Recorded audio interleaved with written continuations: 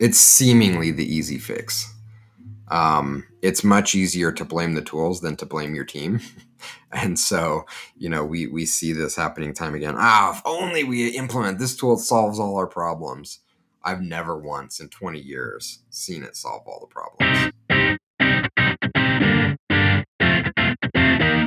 Welcome to 33 Tangents, a weekly podcast featuring a rotating panel of co-hosts that all work together in the same company but live in different areas of the world. The discussions cover a wide variety of topics from digital analytics to working remotely to current happenings in business and technology. Our regular day-to-day conversations often go off in various directions, and the goal of this podcast is to share our ideas and find new ways to engage with others.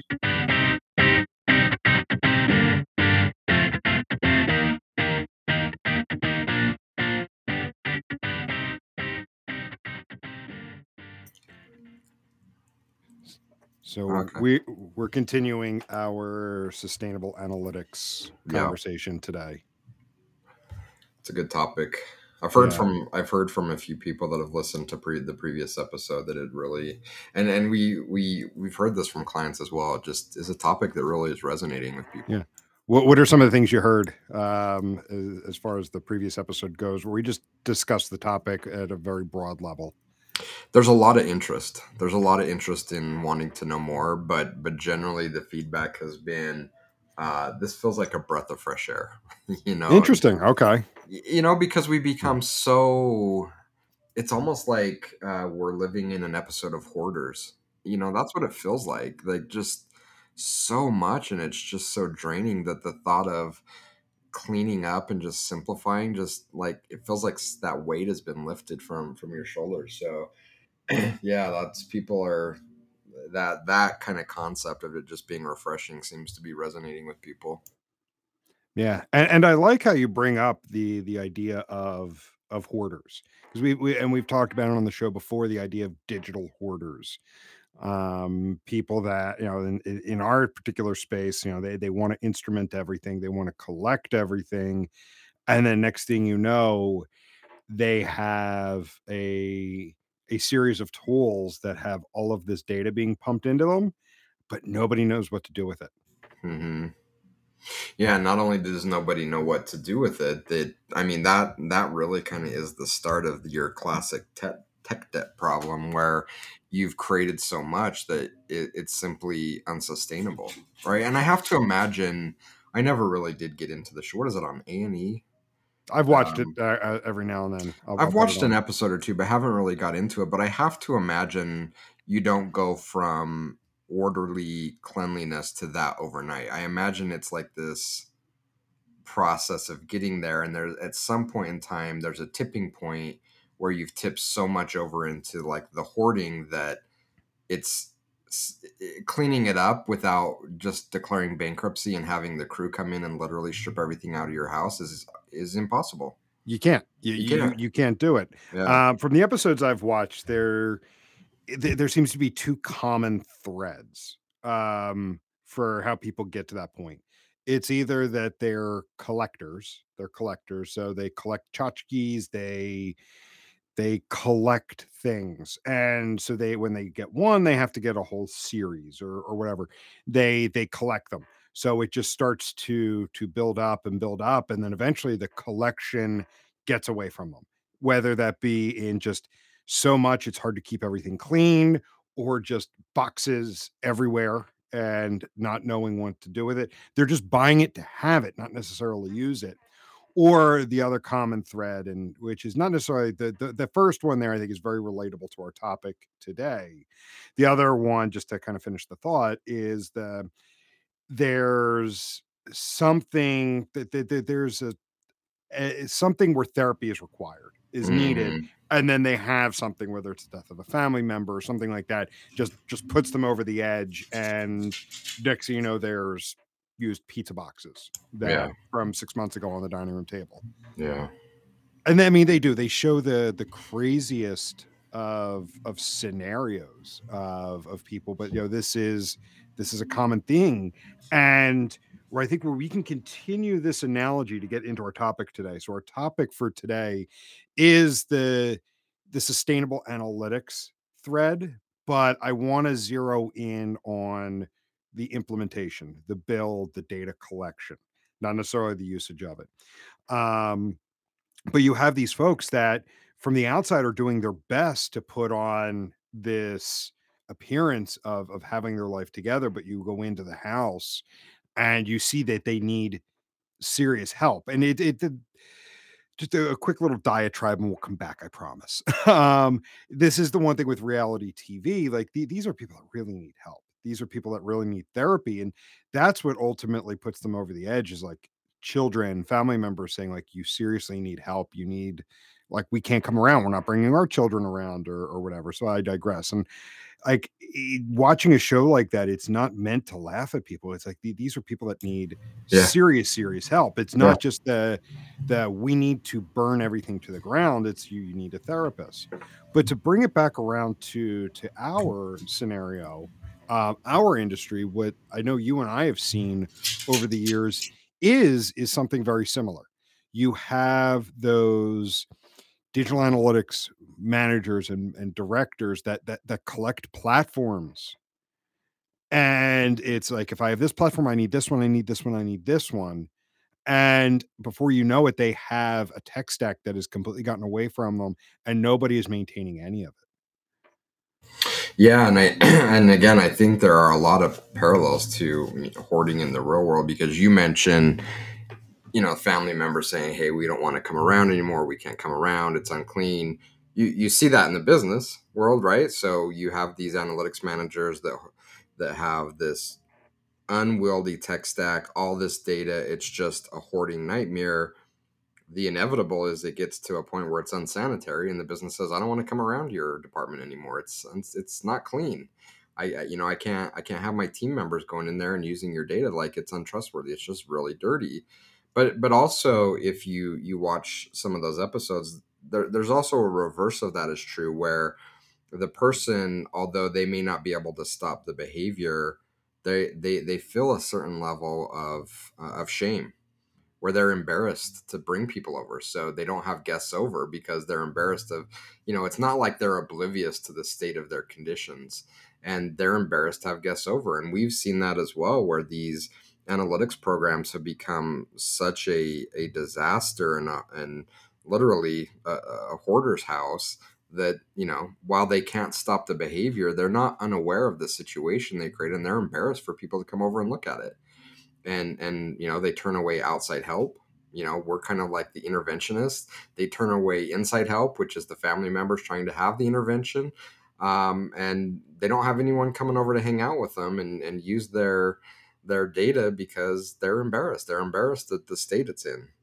So there's a lot of real world analogies and parallels there to what you see with physically hoarding of things. And obviously, I think there's probably different psychological factors at play that lead to that. But again, the outcomes are very, very similar. And what ends up happening most of the times is that, unlike owning a house that's a hoarder's nightmare, it's a lot easier to simply quit your job and move to another one to kind of fix the situation. That's what we see happening a lot. Whether it's you're inheriting a hoarder's nightmare, or you've created it yourself, 99 times out of 100, they're unwilling to accept help. But then it gets to the point where it's simply unmanageable. And so they're like, you know what? I'll make it someone else's problem. I'm going to go move to a different job. Yeah. And so any kind of accountability for keeping it clean goes away. It's the next person's problem, not mine.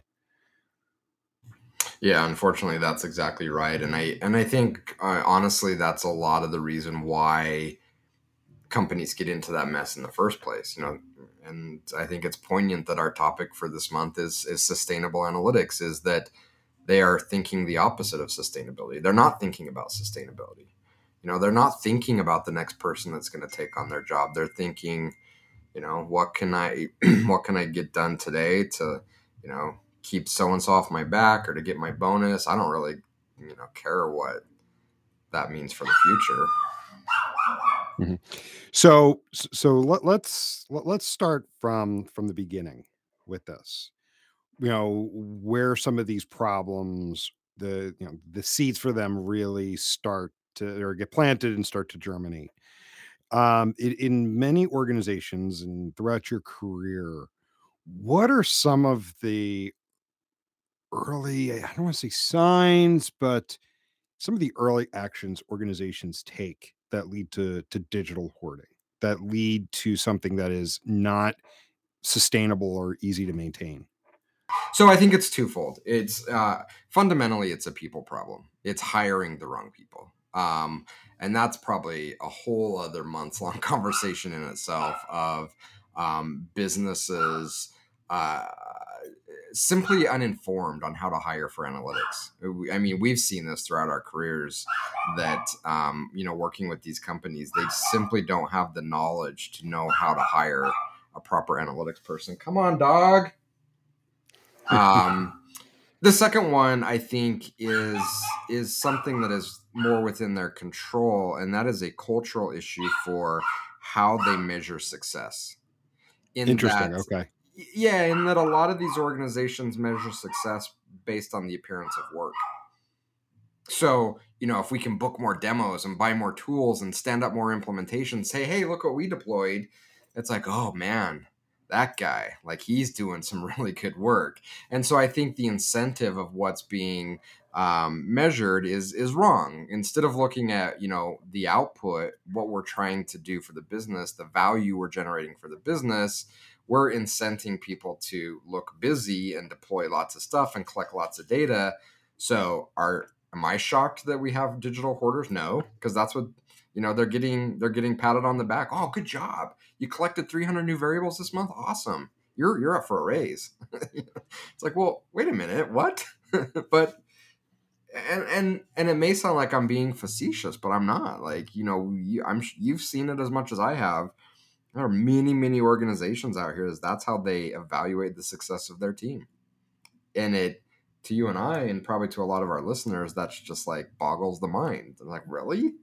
But oh yeah, that happens a lot. So when you combine those two things, when you combine an organization that is incenting the appearance of work over the output of the work, and then you combine that with hiring the wrong people, then it's a recipe for disaster.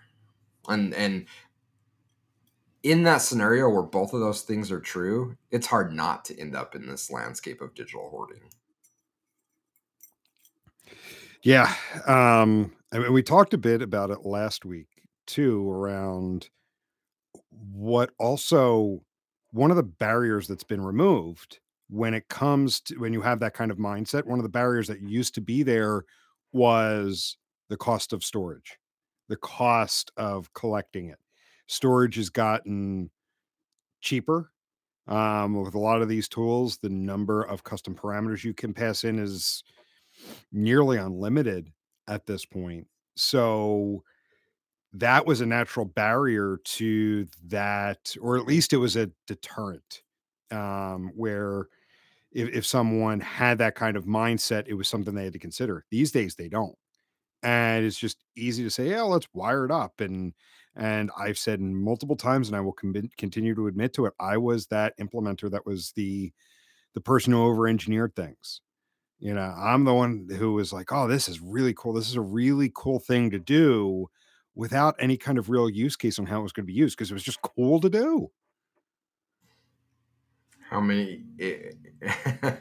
Yeah, we were all there at some point in our Yeah. career, right? Like the ah, I can think back to my first job, like, oh man, this would be so cool to do. Uh, and look, I mean, there's a time and place for that. I absolutely think that there's value to be had for that, but I think smart organizations create this concept of like a lab or hacking time, or just go work on what you want to work on to kind of get that out of your system and to get that fulfillment. And when they don't give that output, I mean, I would say the vast majority of the clients that we work with, specifically trying to undo a incredibly messy and non-value producing implementation. That's a big component of it. Is that the implementation manager that they hire just loves to build stuff. And look, I mean, we both get it. You know, It's fun to it's build. fun, it's seductive. Um, but again, this goes back to my point of hiring, that, hiring the right person that has that desire, which most of us do, but knows how to channel it and manage it properly, is so essential. Because again, if you don't, chances are you're going to get someone that's like, oh, I just want to build stuff. Like, we all do, but we got to take a deep breath. Let's slow it down. Let's think through what we're trying to do, and then we can build. I think we've talked about it before.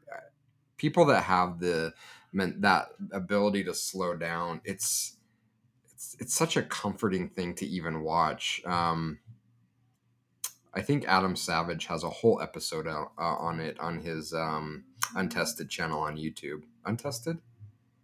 I'm not sure. I have to look it up. Let's go look it up now. I don't want to be misquoting his channel. Tested. Tested. Why am I saying untested?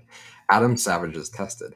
On his Tested YouTube channel, I think he has a whole video, or one of the videos he has, the majority of it is talking about this concept called knolling, where Oh, yeah. where it's the art of kind of organizing and laying out your workspace before you begin a project. And I think he's doing a Lego build or some kind of build, and he goes through and he creates this pristine workplace, and then kind of categorizes and sets everything out. And just watching him do that, it's just like, I could watch that all day. It's like Zen. So but that's what we need to be thinking about when we're thinking about laying out our digital projects, our analytics projects, is that, I think Lego is a great example of it. We've all been there. We get that new Lego set. We're so excited. We just bust it open and just dump all the pieces on the table. Like, here's 80,000 jigsaw puzzle pieces. And then we get frustrated over the next 3 hours because we can't find the part.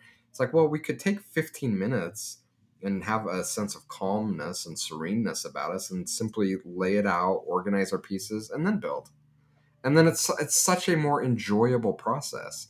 But again, like, delaying that gratification and spending that time organizing is not innate in most people. That's for sure. Yeah.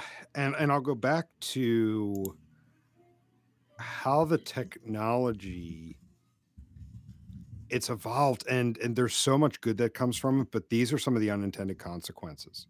Because as you were talking about, like, laying out all the tools you need for something, um one of the benefits, and I'll say it, of having to go through your development team to add a tag to the site was you had to lay out, what are we doing? What are we doing? What, really think through what is everything that we're collecting, not just rush it out and we'll figure it out later.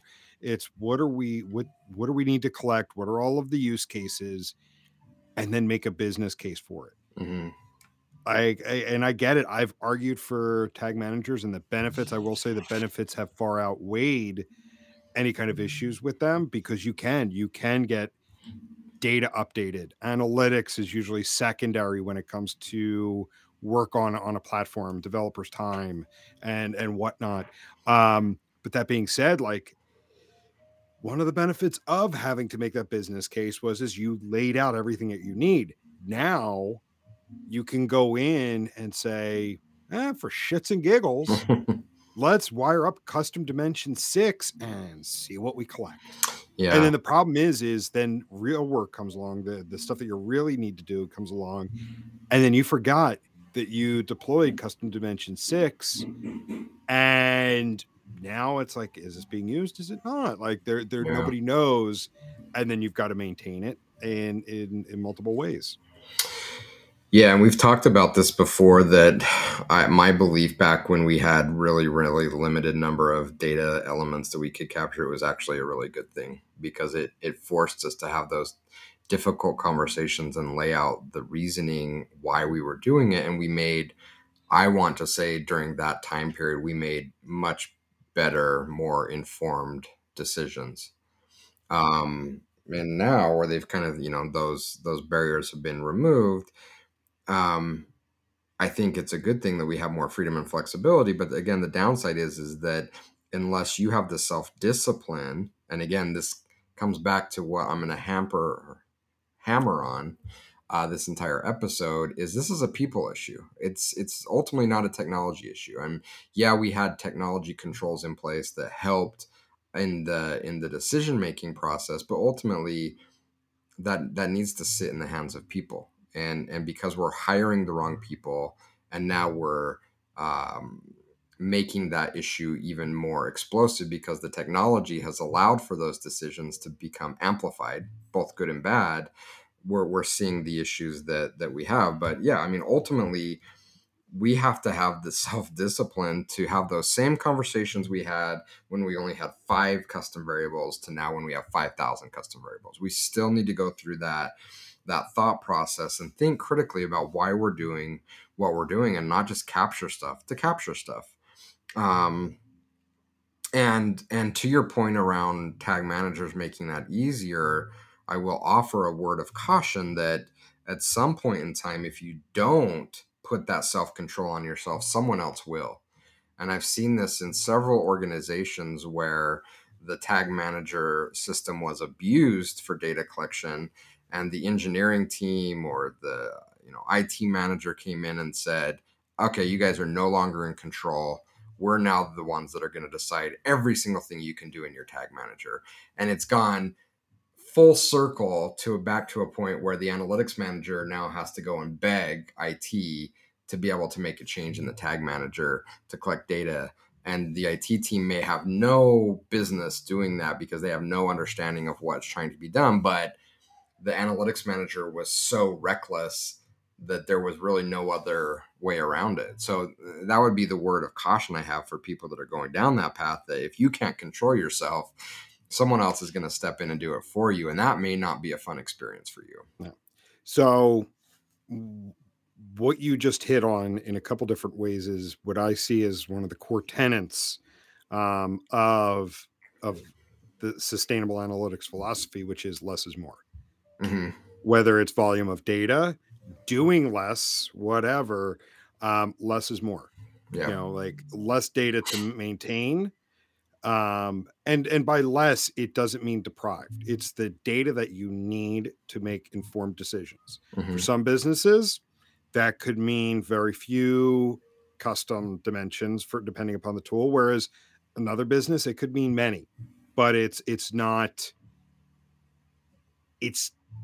an overbearing amount. So there's that, but then also you bring up a good idea of less is more with your tag manager. Mm-hmm. Because you're right, if you're not careful, you get on IT and the system admins radars, your tag manager's done. You're done for, and it's going to Yeah. be a They're going to brutal want to know existence. every little thing that you're doing in there. You are going to be handcuffed and miserable, and you're going to have to go argue in front of the Supreme Court for every little change you want to make, and I guarantee you it's going to get exhausting and Yeah. probably not going to last long for you.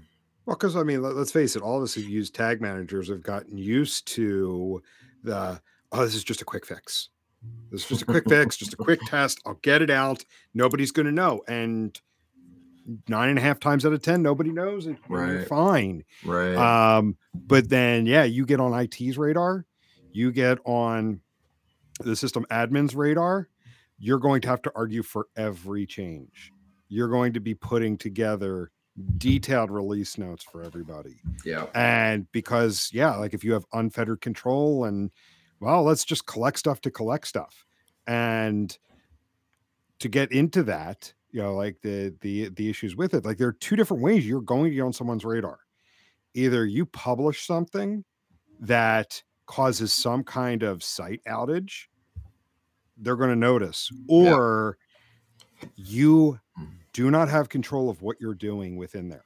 You're just collecting data for data's sake across multiple tools, and no one's maintaining it. No one's deprecating the old unnecessary data. That tag manager's library is going to become bloated. And Mm-hmm. next thing you know, someone's going to be knocking at your door saying, why is this library so large and why does it contribute so much to the weight of the page and is slowing down page performance? Yeah, and we're kind of talking about analytics, but let's also not forget that the tag manager has become kind of the de facto hotfix location.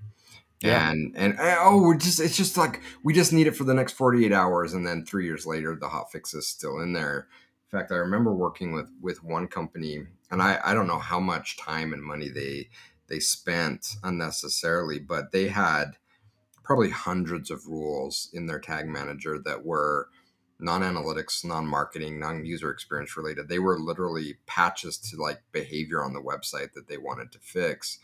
And there was a release that the dev team was trying to get out that they were just racking their brains on why it wasn't working. They were, I think they had probably spent days, if not weeks, trying to debug this code before escalating it further. Come to find out, there was some JavaScript or jQuery in the tag manager that was altering something on the site. Again, completely unrelated to analytics or marketing or optimization that was conflicting with this new release, and they had no idea. The dev team's like, wait a minute, where's this thing coming from?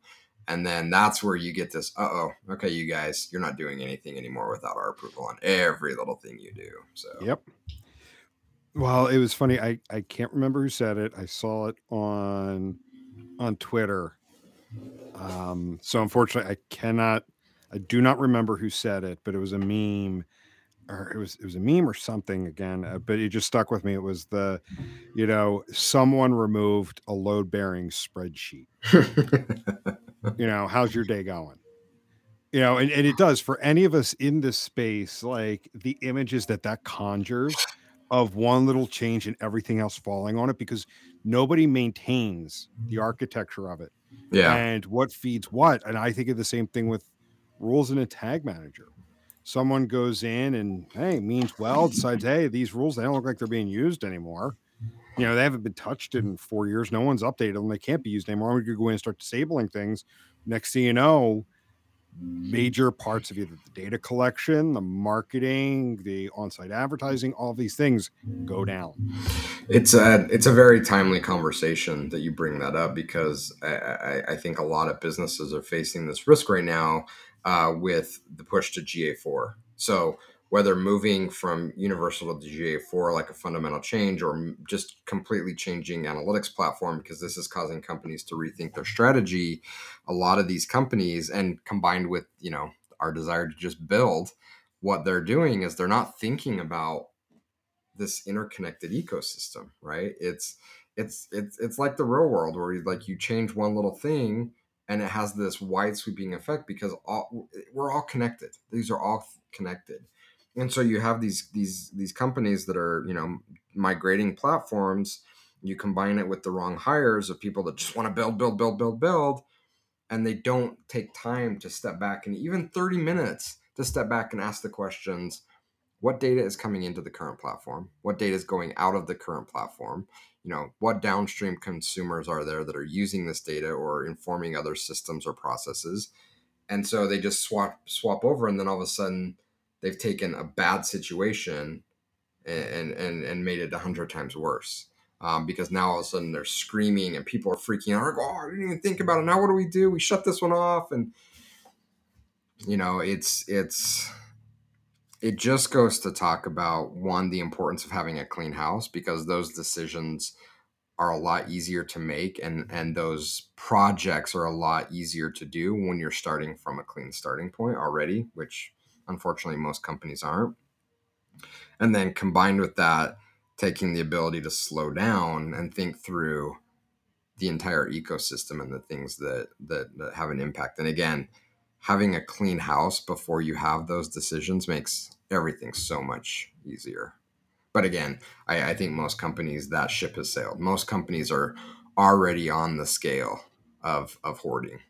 It's just some are completely to the point where it's unlivable, and others are just getting started on that journey. But I would say, by and large, most companies are somewhere on that spectrum of being digital hoarders. Yeah.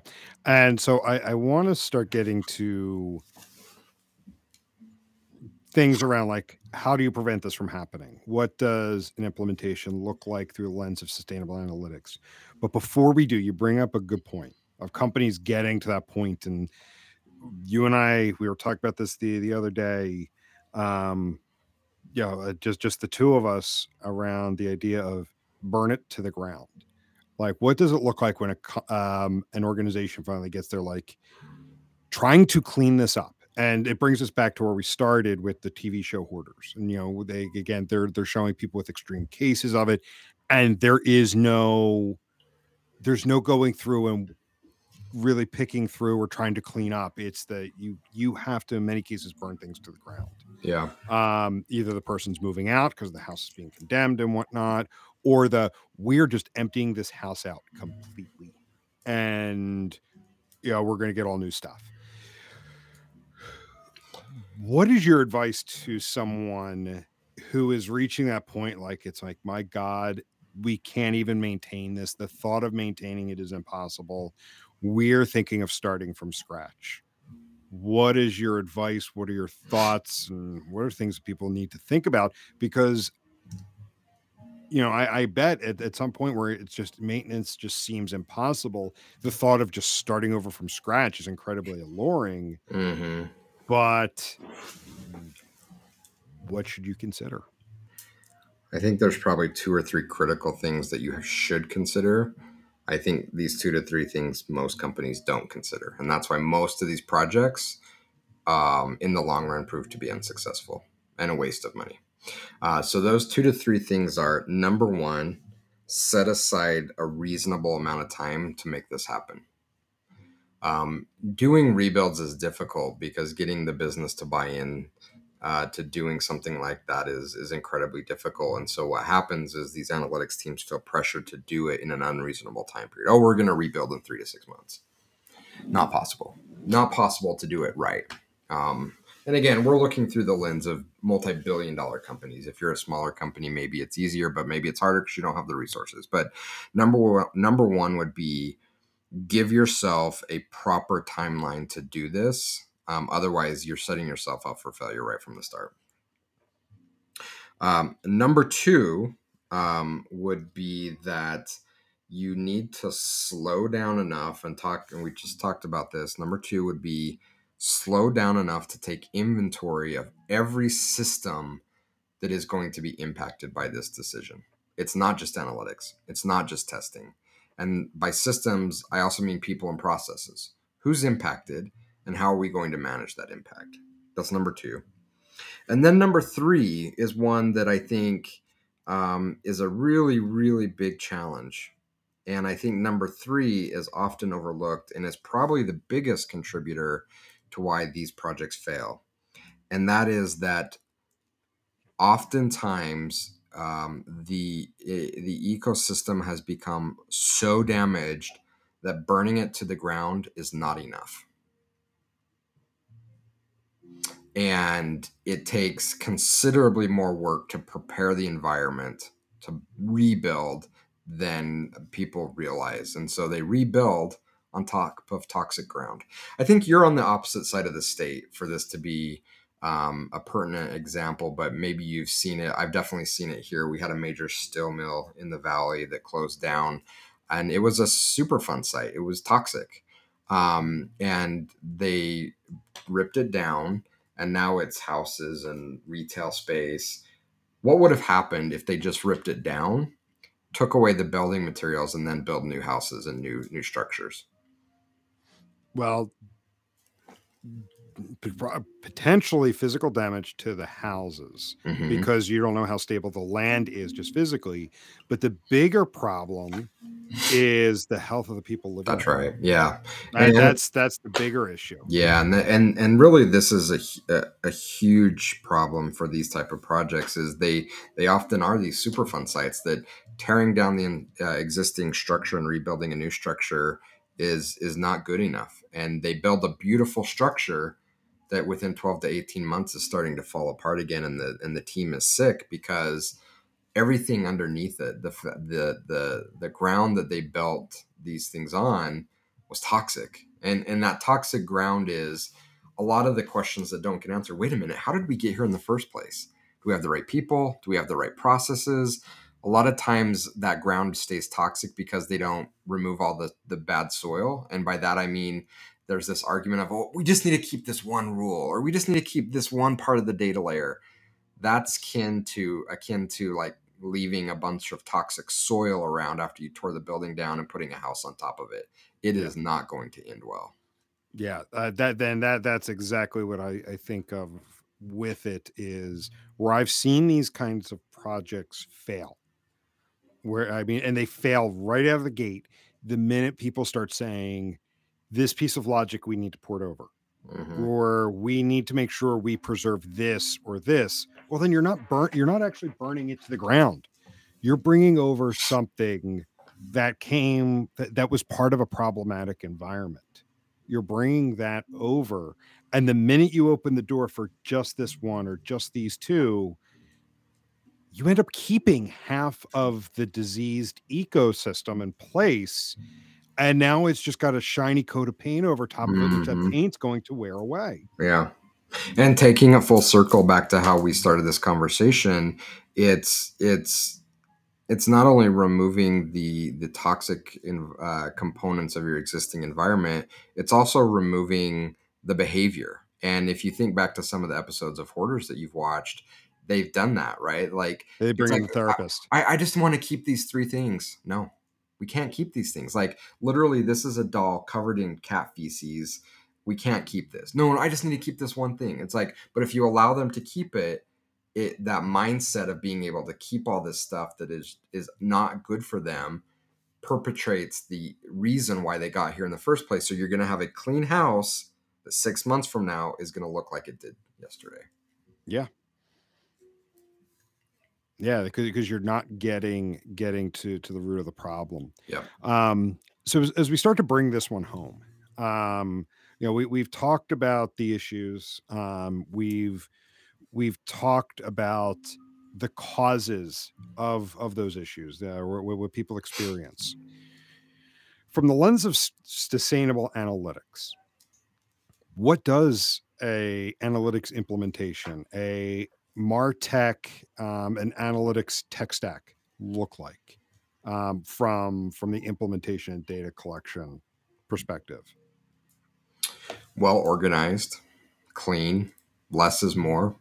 So we're going to have less stuff, but the things we have are going to be of incredibly high quality and incredibly value producing, um, well structured and well documented.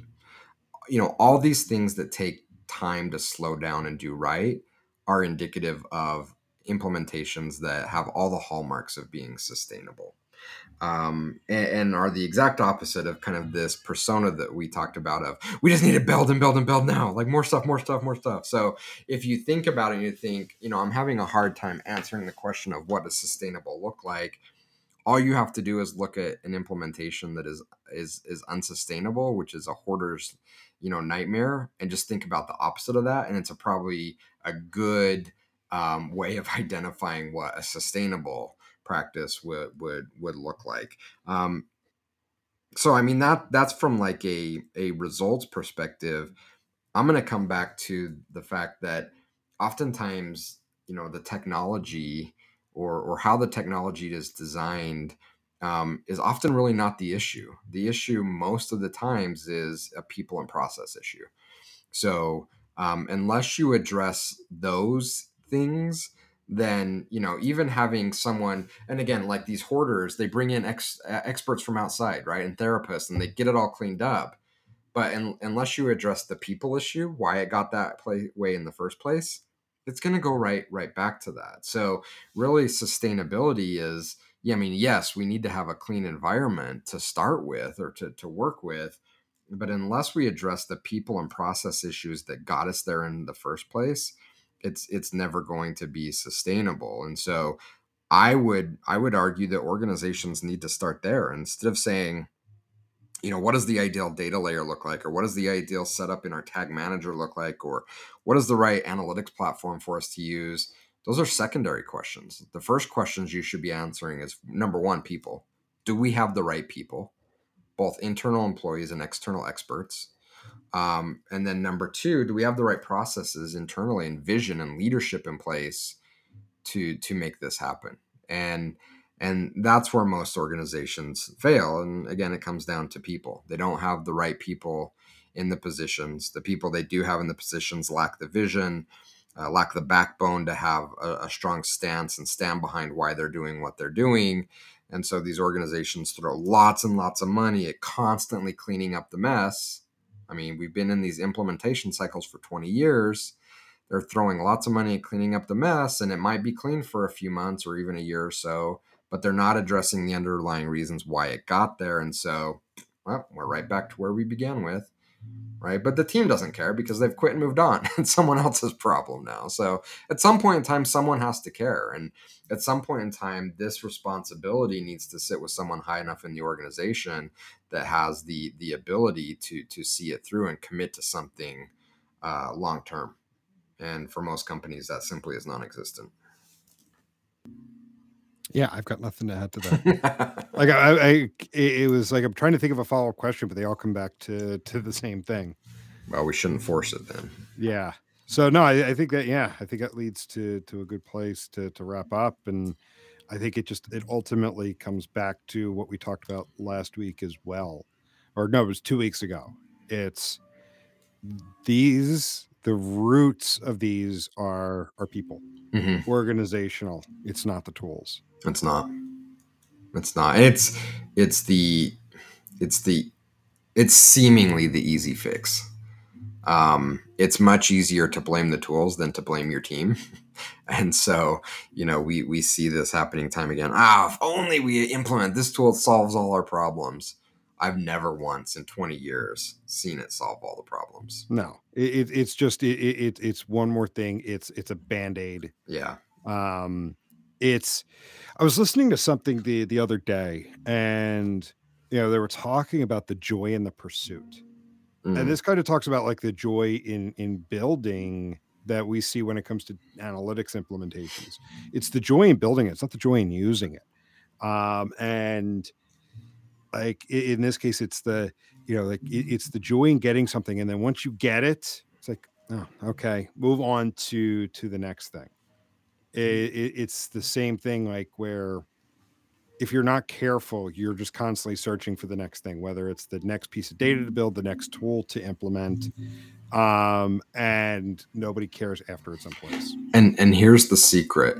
If you find joy in the maintenance, it actually makes joy in using the product that much better. And people don't want to hear it, but it's absolutely true. One of my favorite things to cook in is my cast iron skillet. I get so much joy out of maintaining that thing, like, cleaning it and re-seasoning it and making sure it's just perfect, that when I use it, it is in such a nice place that it is an absolute joy to use. Mm-hmm. The opposite holds true. Like if you don't enjoy maintaining your cast iron and then you go to use it and it's like an absolute mess and everything's sticking to it and it's rusted, then the experience of using it is going to be horrible. So, to those people, it's like, I hate maintenance. It's like, but if you can figure out how to love the maintenance, it makes the usage of that thing you're maintaining so much. You'll get more joy out of it than you've ever had before. I guarantee it. Yeah. Cool. Well, I think that is a great place to wrap up. Awesome. This is a good conversation. Yeah, it is. It's good. I think it's timely. And yeah, like that's, I think about it all the time where, you have these organizations that get to this place where it's unsustainable anymore. They forget how long it took to get to that spot, but they also forget how long it took to get to the good portions of what they have. Yeah. And yes, then it turns into let's rip everything down and try to get everything back up in 6 months, not realizing that it took you 6 years to get there. Yeah. Yeah. Give yourself the proper time period. It's hard, but it's a necessity. Yeah. Cool. Well, we will go ahead and wrap up there and talk to everyone later. See ya. See ya.